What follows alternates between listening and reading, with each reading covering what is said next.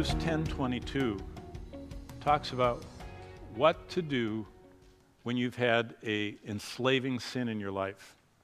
Hebrews 9:14 says, "How much more shall the blood of Christ, who through the eternal Spirit offered himself without spot to God, purge your conscience from dead works?"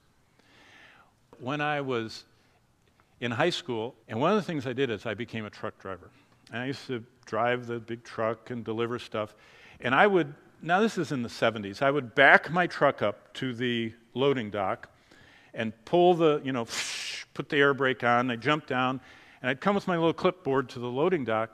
And in the 1970s, the world was very much fixated on the hippie movement and Haight-Ashbury and, the Beatles and all that stuff. And every loading dock that I ever went to in Michigan when I delivered, every place I delivered had on the wall life-size pornography posters.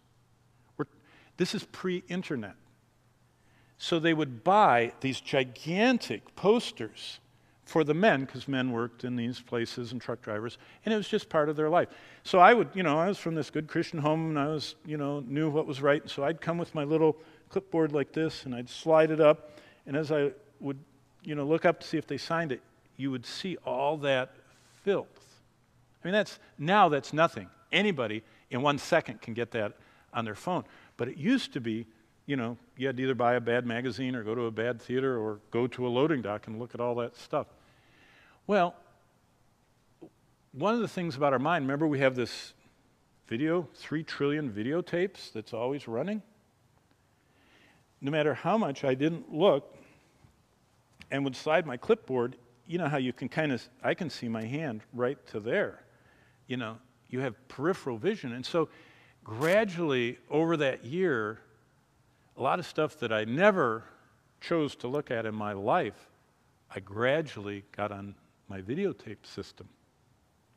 And when I got 19 years old, started reading the Bible through, the most terrible thing that the devil would get me with was, what about all that stuff that you saw when you were a truck driver?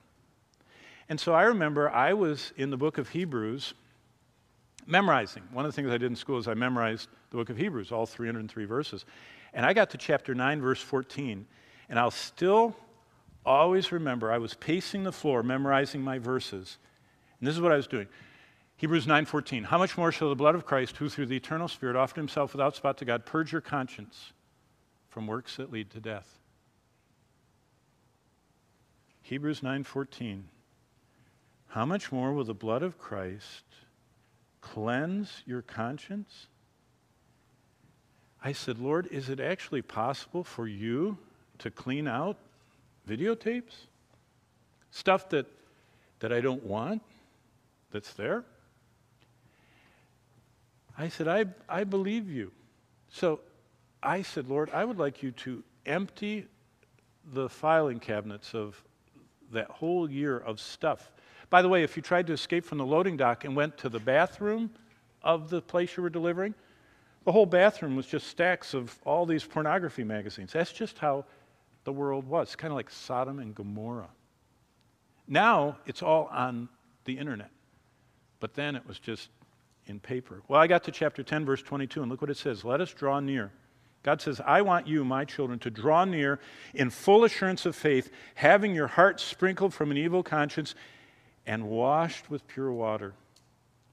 And I'll never forget Hebrews 9:14 stopping and saying, "I would like you to cleanse that out so I can," Hebrews 10:22, "draw near in full assurance of faith, being cleansed."